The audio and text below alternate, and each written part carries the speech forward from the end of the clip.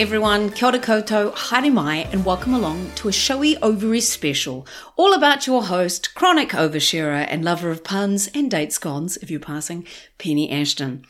I thought, as I ask everyone else about their journey with their body, I would do a wee mini-sode, an ovum, on that very subject for myself. And when I say wee, I mean small, not as in we.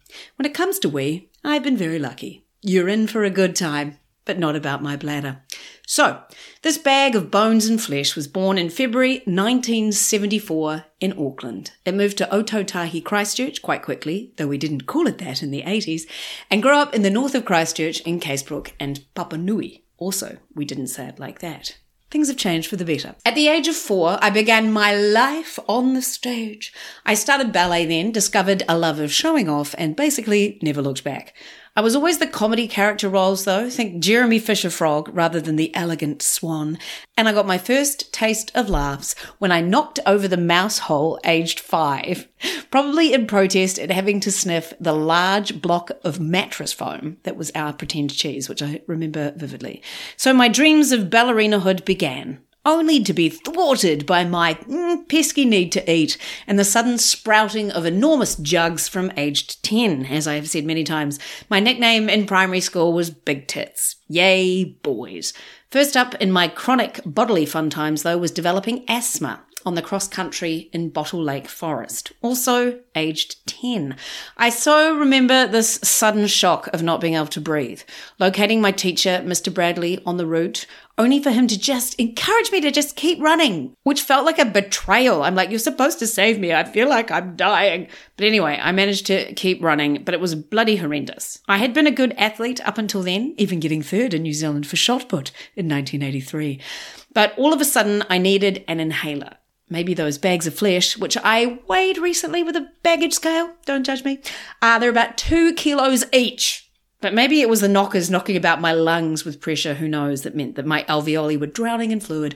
I did remember looking at my inhaler and thinking immediately of my grandmother's rainbow of inhalers for her emphysema. And she died actually about this very time too, which also gave my little body its first understanding of being grief-stricken. Oof, that was full on, which I have incredibly been deeply lucky to have not had to really experience since at that level. Though as I'm nearly 50, I know that can't last, but back to ballet. Then I had this lovely ballet teacher who would say things constantly to me to remind me of the fact that I was too fat to be there by saying things like, "You have such wonderful expression. If only I could give you a different body." So yes, she was a treasure. And when I say too fat to be there, I mean by their standards, obviously. Then in school assembly, in 1990, age 16, yes, school assembly, I had a grand mal epileptic seizure. It turned out all those little episodes of deja vu that I'd had all my life were actually small seizures, and they were really weird.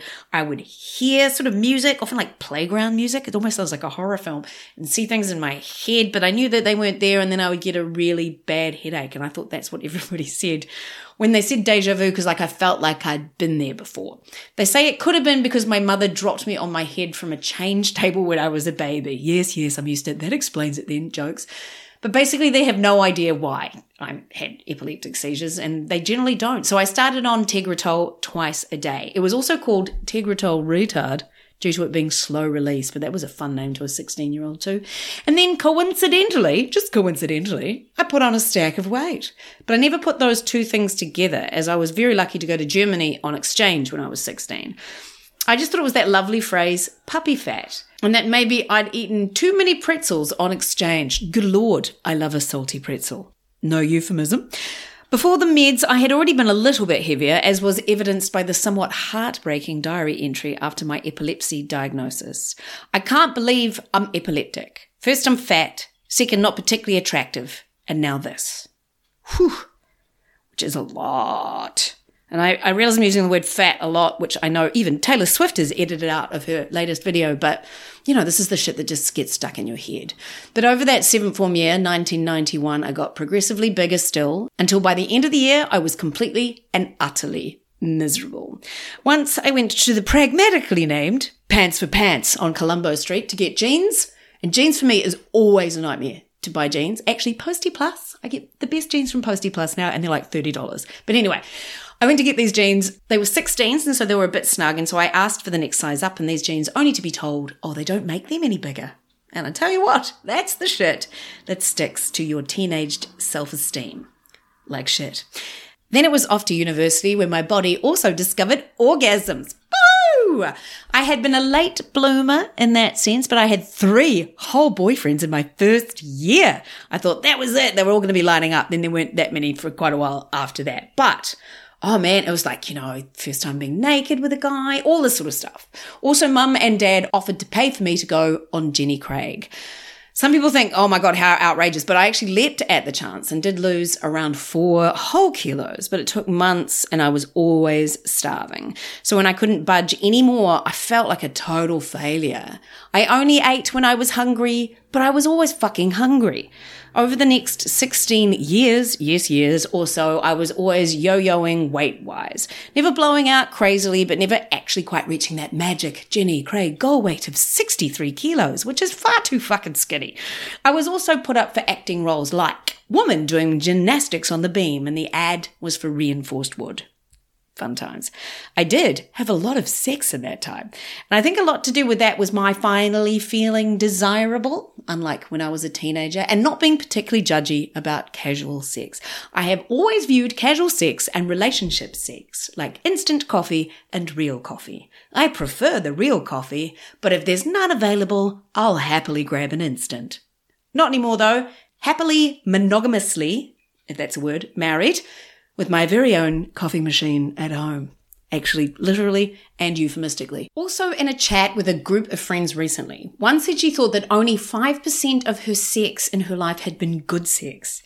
That blew my mind. I mean, I guess I was lucky to have a boyfriend very early who was determined for me to orgasm during sex. And then I became equally determined from then on. Almost to the, hold on there, Sonny Jim, I haven't come yet, so don't even think about it, sort of determined. But I really make no apologies for that because we're all having a much better time if we're all coming. I've only ever faked it once because I'm like, I am not rewarding bad behavior. But I remember that year, you're just like, oh, fuck, let's just make it end.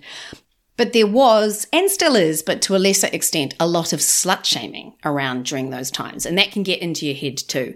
Especially like when I started comedy, so it was like the early 2000s, like that. I mean, it was actually a terrible time. All supposedly feminist, but, sexualizing teenagers like Britney Spears, calling Paris Hilton sluts for her boyfriend leaking her sex tape. I know I've said that a few times too, but when you really break that down, it's just bullshit. And anyway, and I was introduced at this point in various comedy gigs with these pearlers. You may have seen her around because she's been around. Yay! Now feel supported and have fun with these people on this panel show that you're with. Oh, these 6 other men on this panel show. Our next act is basically a slut. Hey, and this is the best one. Our next act bathes in cum. Yay.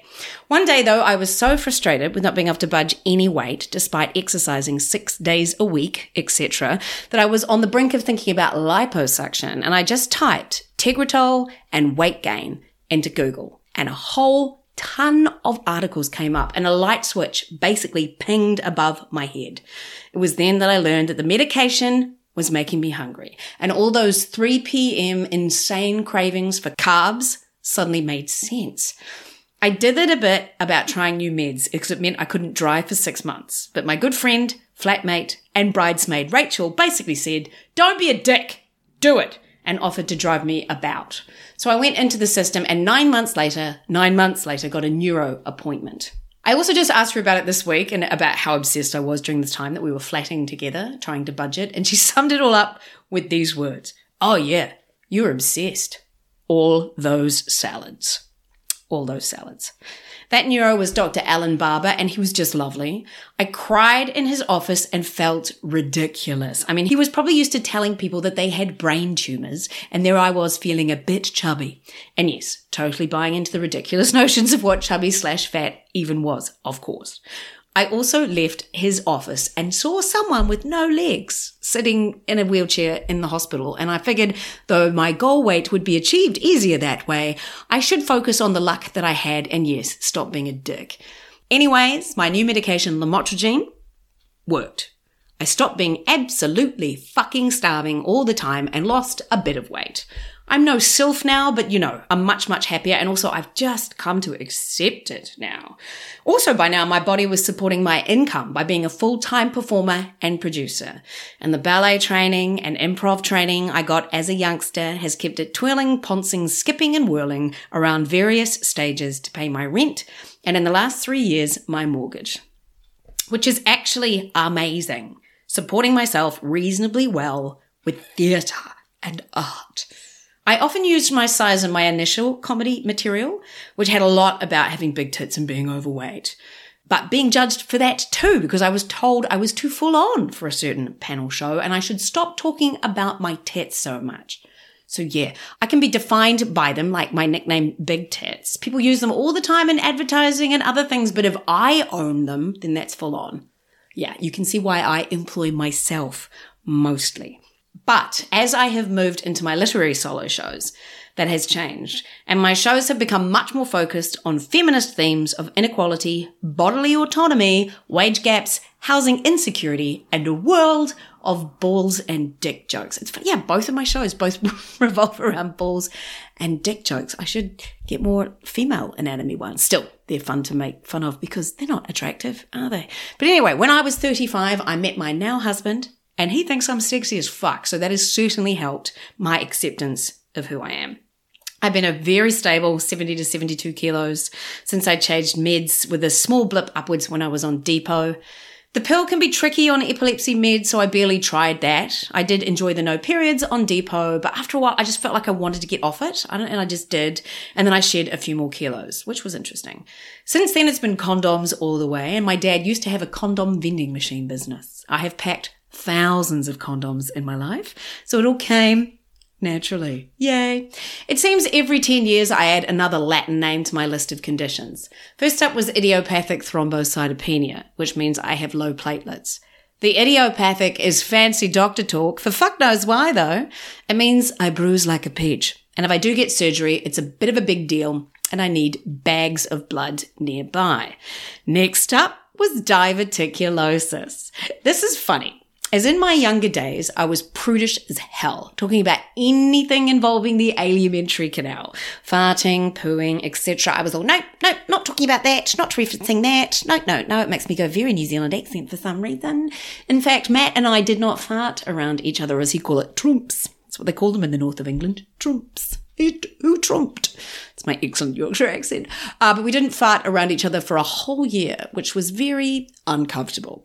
Only when we moved in together did we break that seal, and it's been open season ever since. It's actually hilarious. What was I thinking? So anyway, developing a condition that has little pockets in your large intestine and needing to have it investigated with a colonoscopy, which involves drinking litres of shit-inducing juice, pooing like a jet wash, then having air blown up your large intestine so a camera can have a look around and investigate your inner space. Well, suffice to say, that was the top of my list of mortifying things. The doctor had said to me before all of this, though, Houston, we have a problem, referring to my CAT scans, and I realised she was about to boldly go where no man has gone before. Yes, no anal sex for me, please. That is a one-way situation most of the time. So that was also fun. But as confronting as that all is, the words, there's no cancer, really do make up for all of it. Then of late, it's been the vulvodynia, the subject of my bits flashes for VNN, Vulva News Network. My latest chronic illness, and one, though most people don't seem to have heard of, can actually affect up to 16% of the female/AFAB population. I am still trying to figure out the treatment for this, as the pain is pretty much always there. A low-level burning irritation. I'm taking amitriptyline and having pelvic floor physio, or fanny physio, now, which is basically, as I have said previously, just a woman having her hand in my sacred lady portal, seeking out the pressure points, which I do tense a lot. I don't know, maybe it's the ballet, tucking in and tensing, etc. Anyway, to push against gently for a weirdly long time. And I've purchased myself a TheraWand to do it more easily myself. So it's a magic wand for my cavern of wonder. How fitting. And it's so silly, really, that we get hung up about things like this because it's just a muscle. It's just a very intimately placed muscle. But, why is it so much more imbued with weirdness than if I twisted my ankle? Anyway, every now and then, all these conditions can get a girl down, which is when husbandly cuddles and long monkey arms helps a fuck of a lot. But you have to keep reminding yourself that you have all sorts of other luck in your life to focus on instead. And this body of mine has forged its own path, employed itself gainfully for 2 decades, given me way more than 5% of sexual satisfaction. Seriously, people, do not accept bad sex. I can sing, dance, write, think, do silly voices, and has one of the more magnificent cleavages that you will ever see. I have been a member of Les Mills for most of the past 30 years, and though that was mainly born of an obsession in weight loss, it has given me an appreciation of exercise to improve my bone health as I age. Though I haven't tried my favourite cardio workout of spin classes since I got my burning sensations, but plan to test that again soon. But I'm glad to have had that foundation in keeping my muscles toned, and therefore, despite having the equivalent of 4 bags of sugar strapped to my chest, I have never really had back pain. So that's something, and I feel quite lucky when I talk to other women with massive knockers. I've also been kind of astonished at how much we all hold so much shame, regret, envy, longing, desperation, and depression to be rooted in our bodies. Though I don't know why I'm surprised, because I've just spent the last 16 minutes telling you about how fucking obsessed I was with being fat and chubby, and it's ridiculous. And I'm actually recording this as an insert, having listened to it, just thinking, oh, shut up about all of that. So anyway, I will try to shut up about all of that from now on, but this is my body, my voice. This is my truth. I'm speaking my truth, peoples. And there's a lot of feeling undesirable and inadequate, I guess. Inadequate. But for who and for what? But also, thankfully, as we get a bit older, we seem to be inclined, thankfully, to just say, fuck it. My basket of fucks is empty. I have no more fucks to give. I'm alive. Woohoo! Like when that nurse told me, maybe I should lose some weight to lower my cholesterol. I was just like, no, bitch, no, not doing that anymore. I'm sick of it. Anyway, I'm not someone who hates birthdays. Yes, I am getting older, but what is worse than a birthday, I always ask? No more birthdays ever again. So the next time you complain about getting older, think you could be dead and have another wine. But not too many wines. Listen to Nikki Bazant and her alcohol moderation. And on that note, this is Penny Ashton, signing off from Season 2 of Showy Ovaries. I do believe I will be back for Season 3. I'm just not sure when as yet, but it will be coming to the Hamilton Gardens Festival as another live event.